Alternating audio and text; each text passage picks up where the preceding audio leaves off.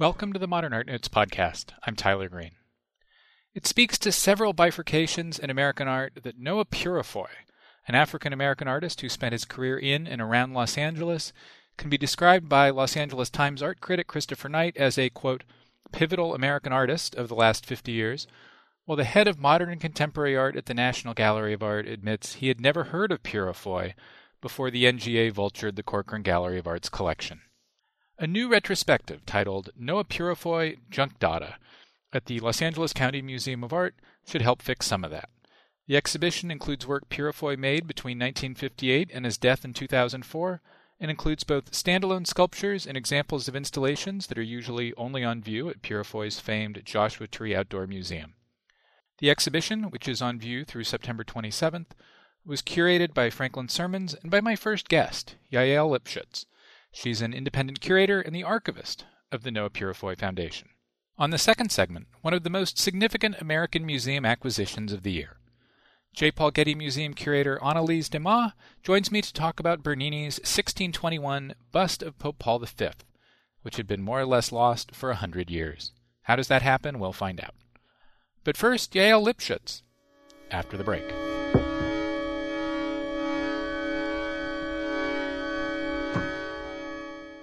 The Museum of Contemporary Art San Diego presents Dear Nemesis, Nicole Eisenman, 1993 to 2013, on view at its La Jolla location from May 9th through September 6th.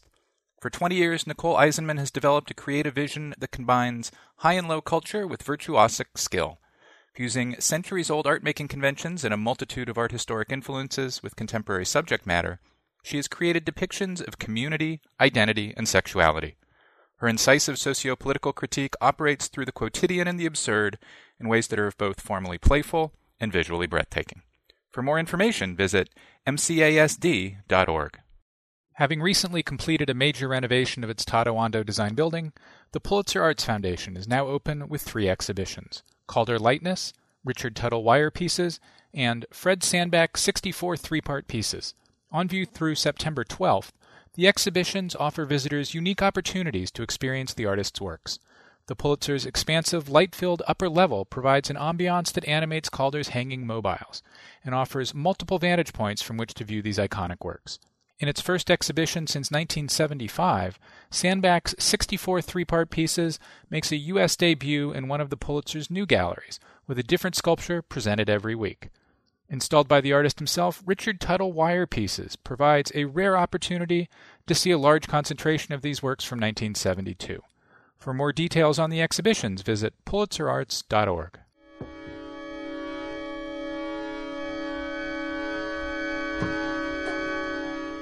And we're back. Yael Lipschutz, welcome to the Modern Art Notes podcast. Thank you for having me. So in your catalog essay, you call Noah Purifoy's Joshua Tree installation, quote, one of art history's wonders. So let's start there. What is it, and what makes it one of art history's wonders? Well, it's a 10-acre site in Joshua Tree that he constructed over the last 15 years of his life. So he moved out to the desert in 1989 from LA. He was 72. And lived out there creating this installation until his death in 2004. So it is essentially one sort of total work with over 100 large-scale sculptures, all created out of discarded materials, out of junk. And many of them take the form of large rooms that you sort of walk into as you navigate the site. So it has the feel of a small village as you wander from structure to structure. There are many pieces that are sort of traditional, freestanding, more, medium scale sculptures, and then these large sculptures as well. And then there's also an interior gallery, which is a sort of retrofitted Quonset hut that he built, and which houses a number of flat works, which he was creating the whole time he was out in the desert as well. And many of those are actually in our exhibition at LACMA.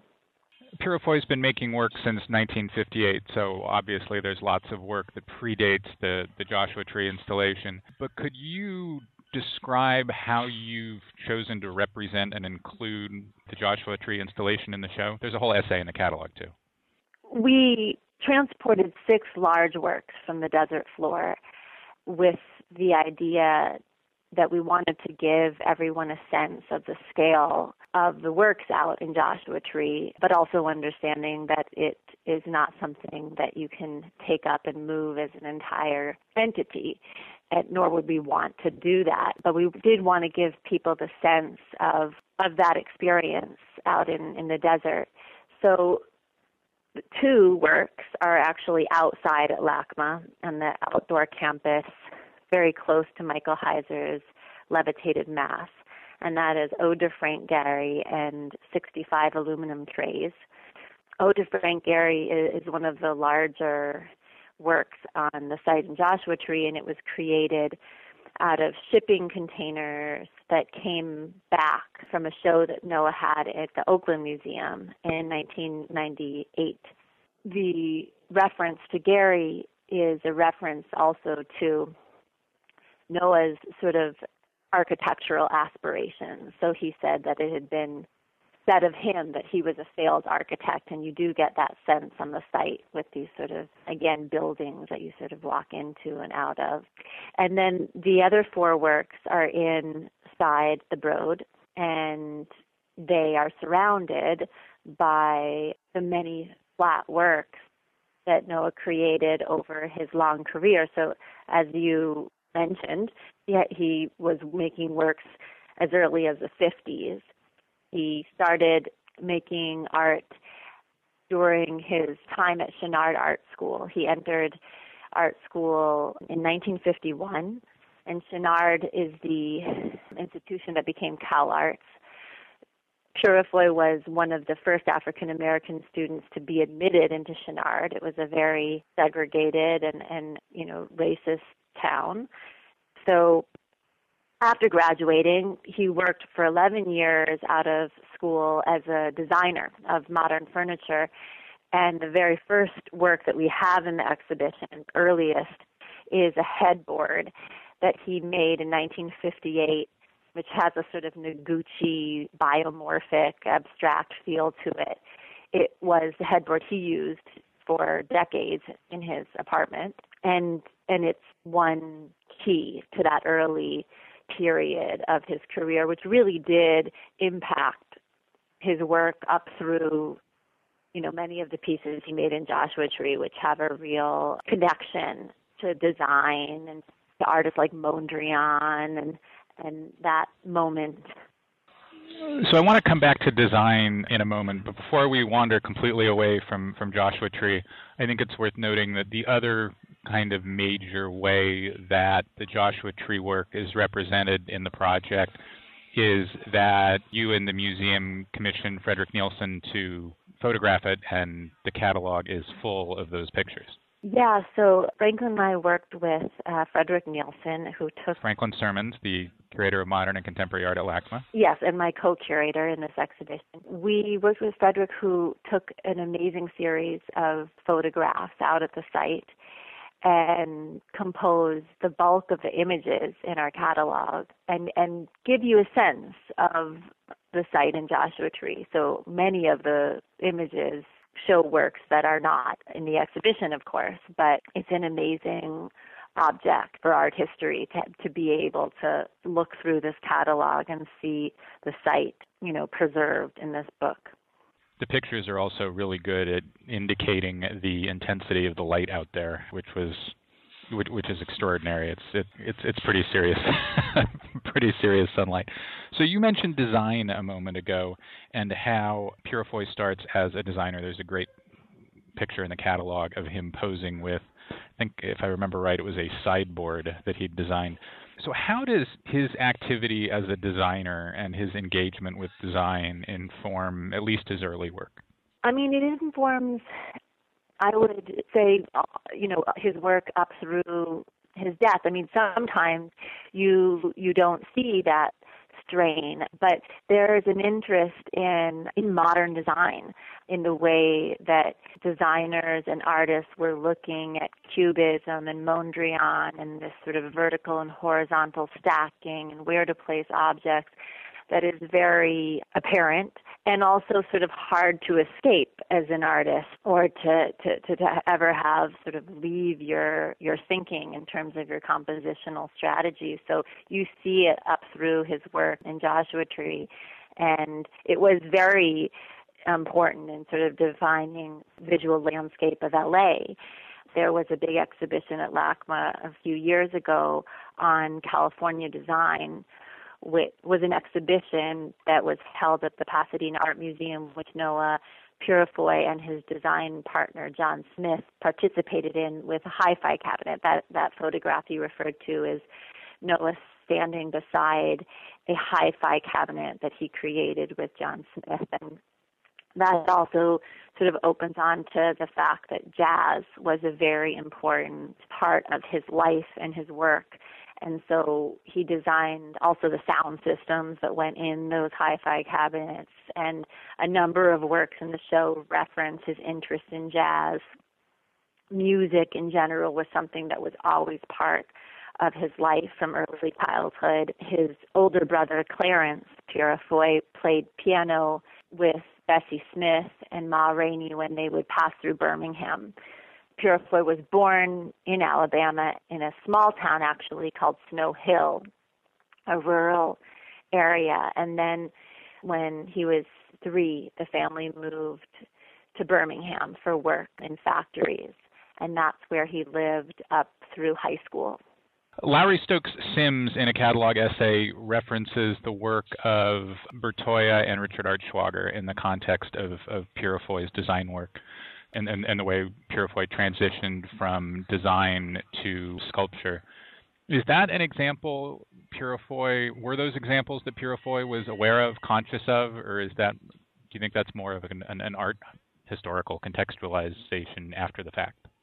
He was likely aware of Bertoia. He was in an exhibition with Richard Artschwager in 1972 in Berlin, which was devoted to work made out of recycled materials. But there are a lot of connections and other artists that you could talk about in terms of making this transition from design and commercial work. Like, for instance, Purifoy also designed window displays for the Broadway department store here in downtown Los Angeles, and for a design store called Cannell and Chafin.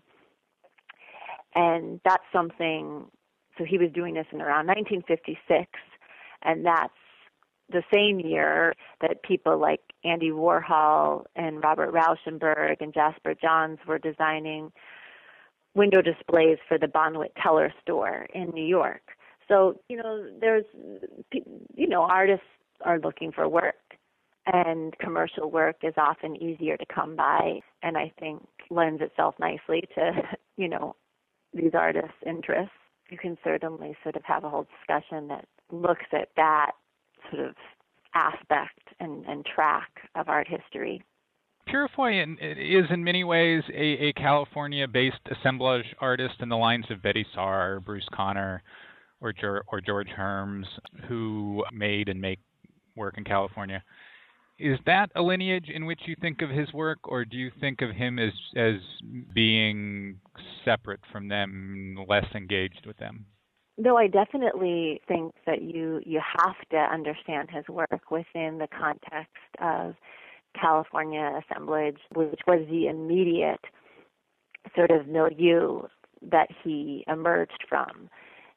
Keen Holtz was probably the father figure of that movement here in LA, and someone that he thought of Keen Holtz as a colleague, and they knew each other and were sometimes compared to each other in reviews and exhibition reviews. So, there was certainly a real movement here in LA that Purifoy was part of and responded to. For instance, one of the artists in 66 Signs of Neon, which was a group exhibition that Purifoy organized and spearheaded after the 1965 Watts Rebellion. He got together a bunch of artists, friends of his, together with a colleague at the Watts Towers Art Center, where he was the founding director. His colleague was Judson Powell, and Purifoy and Judson got a group and collected tons of debris from the streets of Watts, which was charred and, molten by fires, and they created a traveling exhibition called 66 Signs of Neon, which came out in 1966 and referred to the burnt neon signs that they had found in the streets along 103rd in Watts, which was the main commercial thoroughfare. So one of the artists in that exhibition was Gordon Wagner, who is part of this same California assemblage movement. But I would also say that the way to understand his work is broader than California and needs to take into account what's happening in New York and what's happening internationally. So Robert Rauschenberg is somebody that I think is very important to think about in terms of Noah's reference points and experiences. And, of course, Rauschenberg was somebody who was exhibiting in L.A. at the Dwan Gallery. But internationally, I think that Italians like Alberto Burri and the Arte Povera artists are I think that it's very broad in terms of how one should understand the work art historically. Another way of thinking about the breadth of Purifoy's interest and intent might be this. So when 66 Signs of Neon travels, how many art museums does it go to, and how many other type places does it go to? Well, that's an interesting question. I mean, it went mostly to university galleries and student unions. It was a rather revolutionary exhibition, and this is at a time when the country did not look upon, the art world in the country, was not looking upon acts like this as being some sort of, politically condoned act of social practice or something that we might sort of validate today in that way. It was the work of an African-American artist at a time when the country was blowing up, much like today. And museums were not particularly keen to get on board. So there was a museum in Chattanooga, which I don't think was a museum at the time, but it has become a museum since then. It was mostly university galleries that was interested in showing this. And, that's part of the history of our universities as being a place for debate and protest and, conversation that is maybe different than the mainstream institutions that make up the museum world.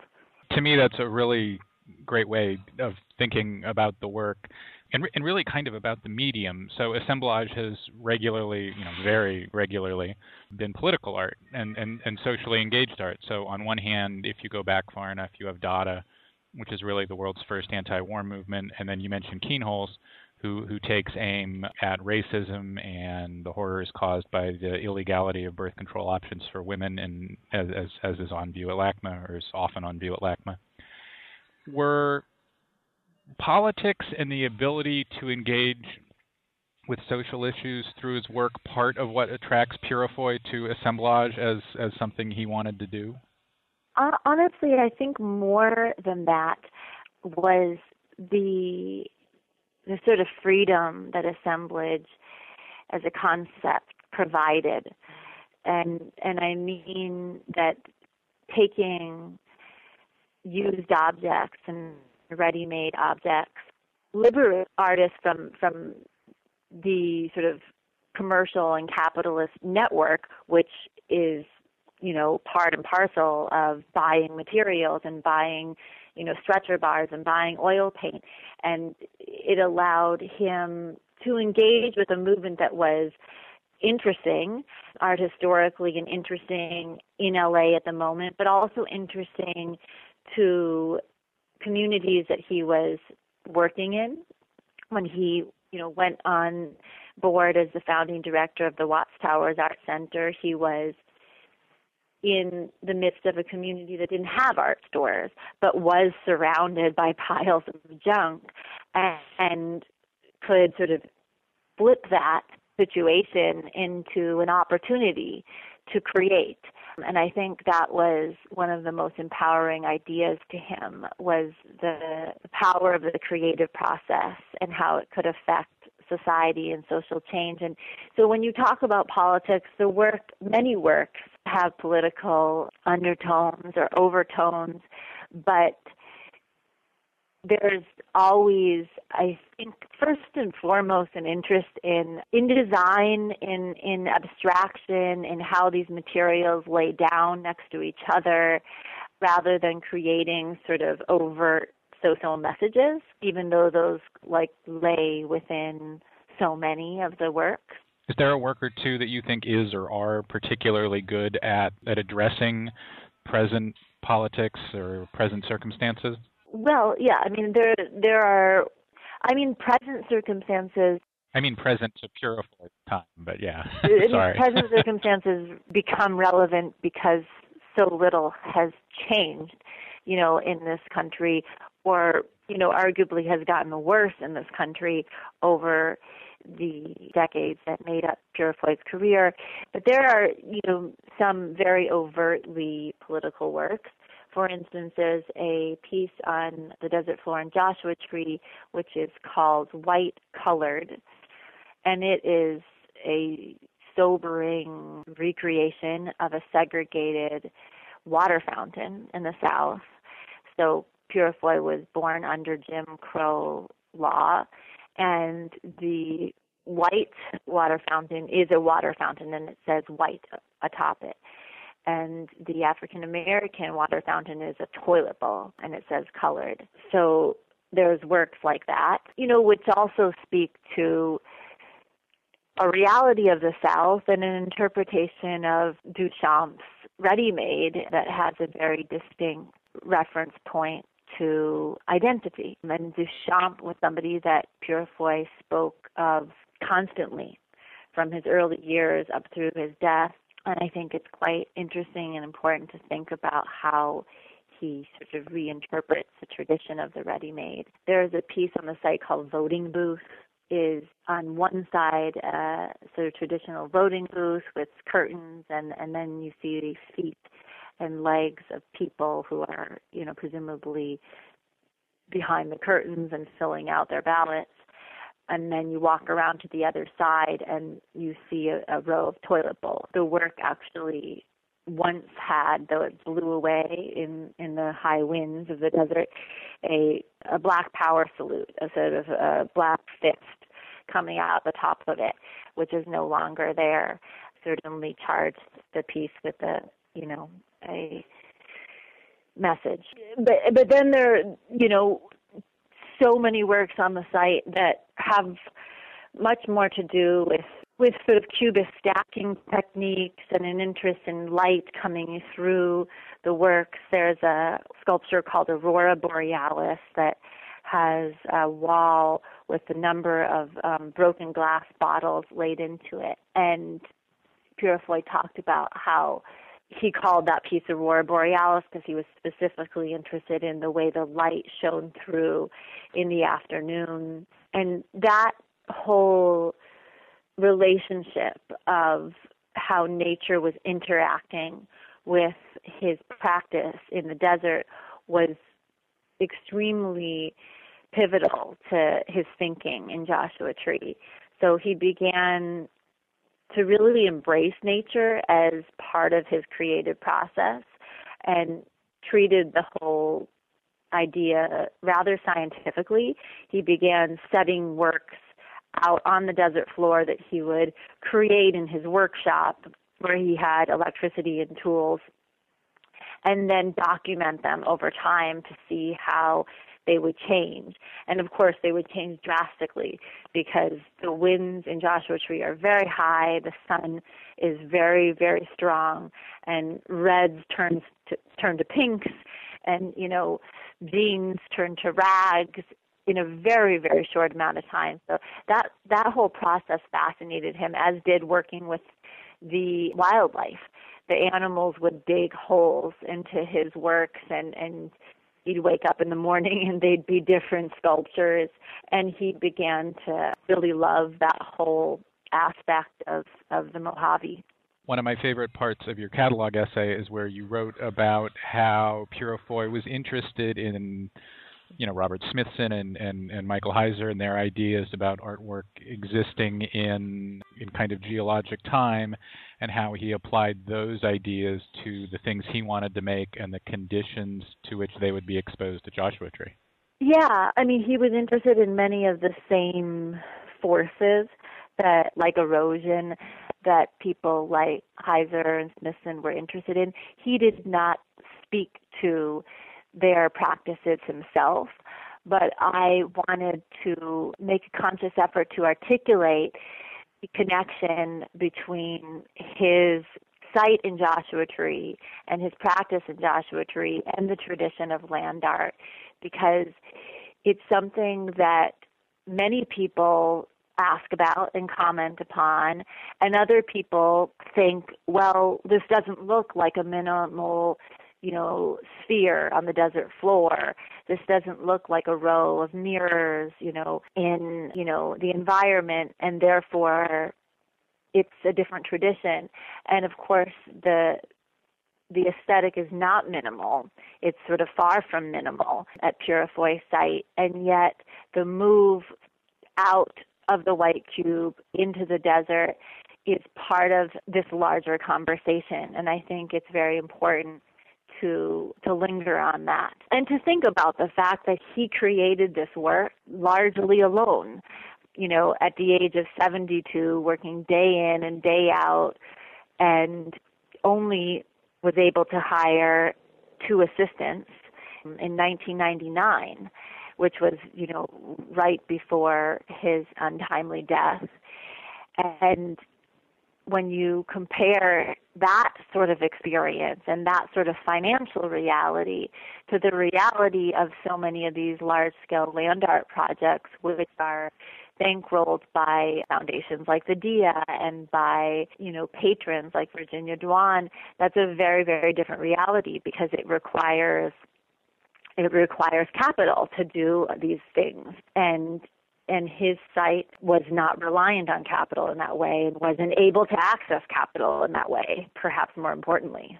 And you wrote about in your essay about how Purifoy took his ideas about engaging the community as physical contributors to the work in Watts. He took that idea and took it out to the desert and made friends and loved driving around and finding material and picking up material from his neighbors. Yeah, I think it became, the site is free and open to the public, which is very much in sync with his whole philosophy as an artist, which stems from 66 Signs of Neon.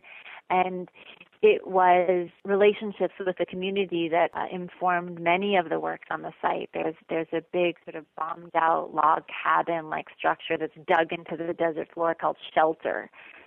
And that is constructed from the remnants of a neighbor's house fire. There were works that were created when local bowling alleys closed, and Purifoy, took his truck over and picked up all the bowling balls and picked up the pins, and then created a number of totem sculptures that use these materials. So that whole set of relationships is embedded into the site and is part of its history. In closing, I want to ask about one more specific piece, and it's a piece that he made closer to the end than to the beginning. It's Strange Fruit from 2002, a piece that seems sadly relevant this week. What is the piece, and I guess where did it come from, both in terms of its title and the American history in which Purifoy was engaging? Well, the piece is a assemblage that is made from wood, feathers, and a bucket of tar. So it resembles a sort of, the foreground is a black wood foreground made of painted slats of 2x4s or something a little bit smaller than that. And then affixed to that is a sort of ghost-like sort of form of white feathers, which is glued to that. And then hanging below from the wood is this bucket of tar.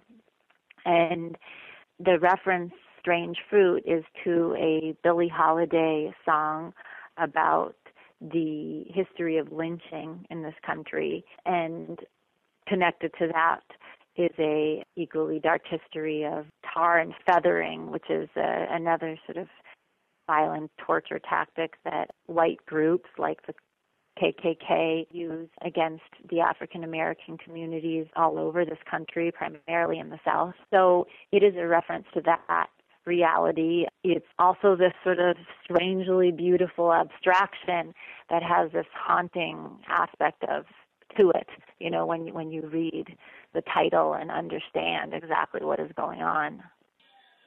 And that bucket of paint is extraordinary. It's this. You mentioned Robert Rauschenberg earlier. It seems kind of borrowed from Rauschenberg's Canyon, only it activates and maybe almost implicates the viewer in a way that the bird in Canyon does not.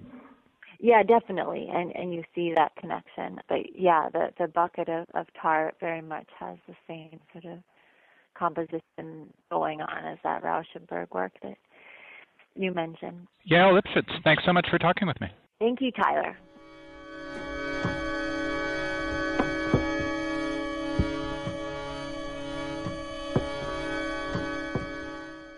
The Museum of Fine Arts Houston presents Habsburg Splendor, Masterpieces from Vienna's Imperial Collections, showcasing masterworks assembled over 5 centuries of empire building by Europe's longest reigning dynasty. The exhibition of some 100 objects from Vienna's Kunsthistorisches Museum is on a national tour this year and opens June 14th at the Museum of Fine Arts Houston. Visit mfah.org/Habsburgs for more. Hundreds of neighborhoods, thousands of historic landmarks, one easy search.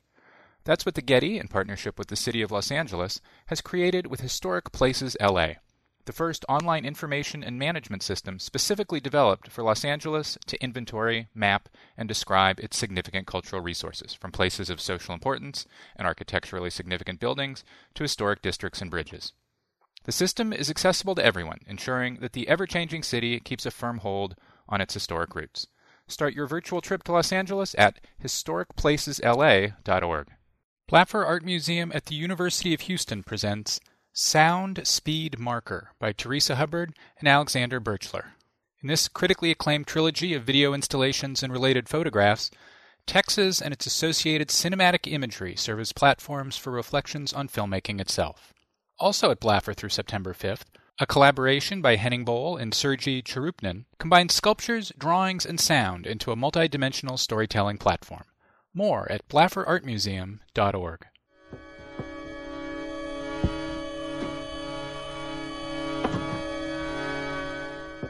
Welcome back. My next guest is Anne-Lise Desmas, the J. Paul Getty Museum curator responsible for bringing Gian Lorenzo Bernini's long-lost 1621 bust of Pope Paul V into the Getty's collection last week. Anne-Lise Desmas, welcome to the Modern Art Notes podcast. Thank you very much. So congratulations on the acquisition. Bernini makes this bust in 1621. My first 2 questions are kind of different versions of the same question. 1, why does he make it? And 2, how is it that a 23-year-old sculptor is sculpting a pope? Indeed, quite astonishing at such young age. So the bust was commissioned by Cardinal Scipione Borghese, the nephew of the Pope, Paul V. I can't tell you exactly why the cardinal nephew wanted the portrait of his dead uncle, because actually the Pope died in January 1621, and the commission happened a few months later because the first payments to the sculptor date from June 1621. So I guess he just wanted to honor the memory of his uncle. And on the other way, I can explain why he asked Bernini, because actually Cardinal Scipione Borghese had already commissioned many works of art to the brilliant sculptor, and he had already some marble groups done for him for his villa.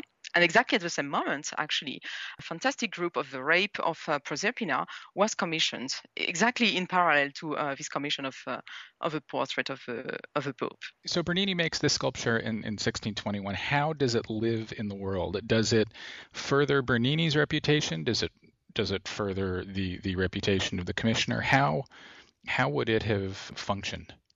So the reputation of Bernini was already quite well established, I would say. He had already commissions from this cardinal nephew, Cardinal Scipione Borghese, but also Cardinal Barberini, who would become later on Pope Urban VIII.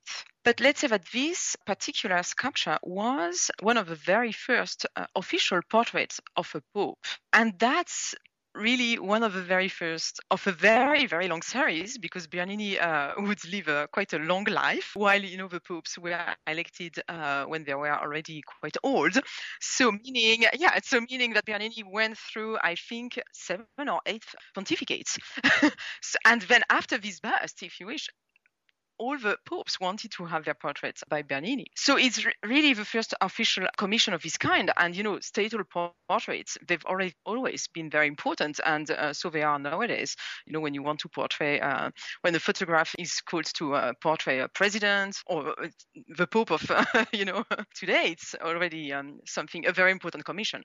So that established, I would say, the skills that Bernini had as a portraitist, while he had already, his fame established for other kind of things like marble groups or other statues. Then the bust was displayed. We know that thanks to archival documents such as inventories or also guidebooks. As soon as we have a lot of documents on this bust. That's also part of this fantastic experience for the Getty to acquire this particular sculpture, because it's not every day that you can acquire a piece which is fully documented and from a genius artist as Bernini is. So that's really fantastic. And so as soon as 1650, we know that this bust was displayed on top of a porphyry table in the main gallery of the Villa Borghese, and as a kind of pendant to another bust, the bust of Cardinale Scipione Borghese, the nephew of the Pope. Because 10 years after the commission of this portrait of the Pope, the Cardinal nephew asked Bernini to carve his own portrait.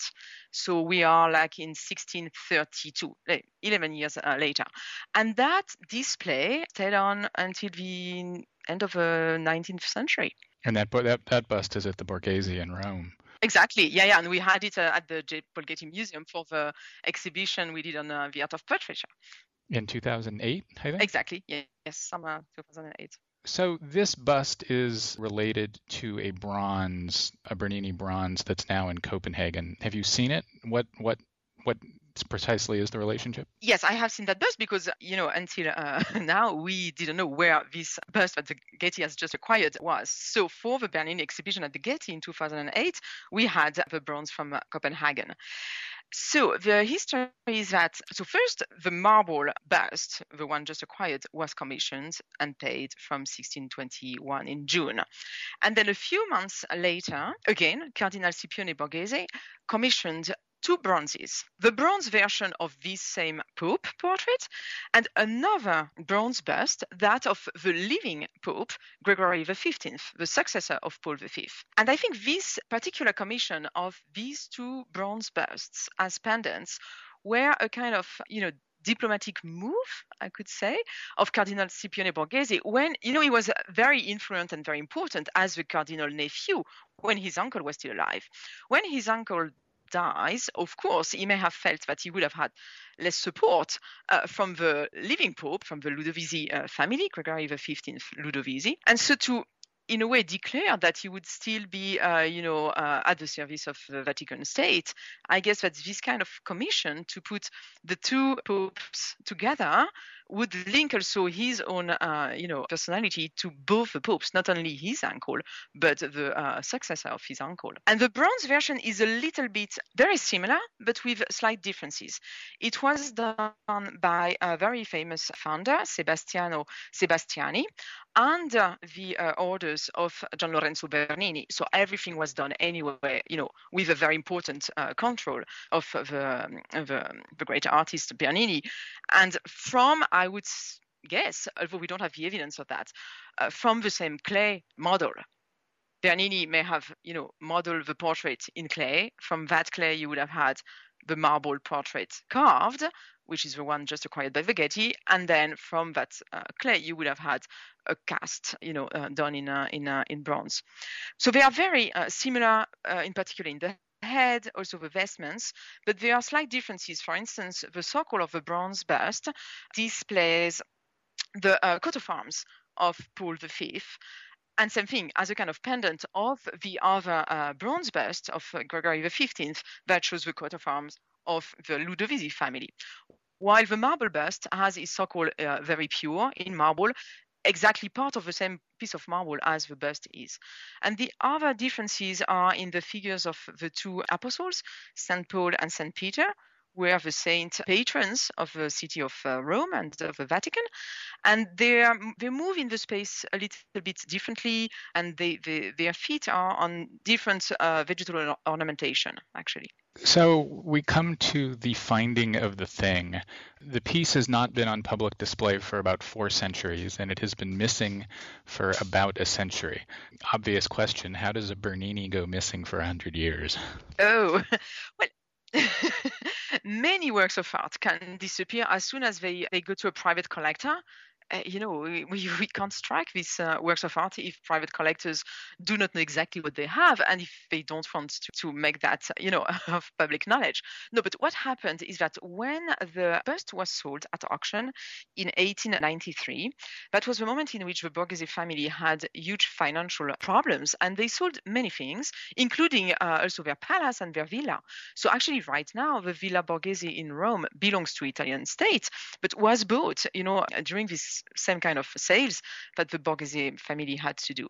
And in 1893, at that auction, the bust was already misinterpreted because it was sold, catalogued, as a bust by Alessandro Algardi, a kind of competitor of Bernini in the 17th century Rome. So already, there was this kind of mistake. And then it was sold, as we know from some scholars of the early 20th century, to a Viennese collector. And perhaps this Viennese collector, believed he had an Algardi bust or didn't know anything, was just interested in the image of the Pope. Who knows? And then, it can also happen that your heirs do not understand what you do have, and then the information gets lost. And it's for sure what happened, because even when it was found in Bratislava, they didn't know exactly what they had. So, it's just a question of, information being lost over time. So the language the Getty has been using is that the bust, quote, surfaced in a private collection 2 years ago. What does that mean? Does that mean you found it? Does that mean, what does it mean that it surfaced? So it means that, I don't know how to explain that clearly. It means that, so I didn't find it personally. I was contacted telling me that I may be interested into a fantastic masterpiece that I should go and examine as soon as possible. But what happened is that bust belonged to an artist who was active in Bratislava, who died in 2004. A certain Smetak, I'm not sure of the pronunciation. And the heirs of this artist decided to sell the belongings of this artist 10 years later, in 2014. And then at that point, at an auction in which the organizers of that auction didn't know what it was, and someone, and I don't know that person, so I can't tell you more, may have understood it was something important. That I don't know, because it's still confidential, and bought that piece and started, I guess, to investigate, and understood it may have been indeed something very important. And it's how then it was recognized that it was a Bernini, and then I was contacted by Sotheby's. But it's fantastic news, because it means that works of art that we do consider lost, and when we say that, art historians, we always think that it has been destroyed or it's broken and we will never see that piece again. Well, this is the proof that sometimes really an artwork considered lost can re-emerge in fantastic state of conservation. So it's good news for all the other artworks that we do consider lost. This kind of miracle can happen. That's fantastic. I love it. It's very cinematic. It is. Anne-Lise Desmas, thanks so much for speaking with me. You're welcome. My pleasure. That's all for this week's show. The Modern Art Notes podcast is edited by Wilson Butterworth. Special thanks to Steve Roden, who created the sound for the program. The Modern Art Notes podcast is released under a Creative Commons license. Please visit Modern Art Notes for more information. Thanks for listening.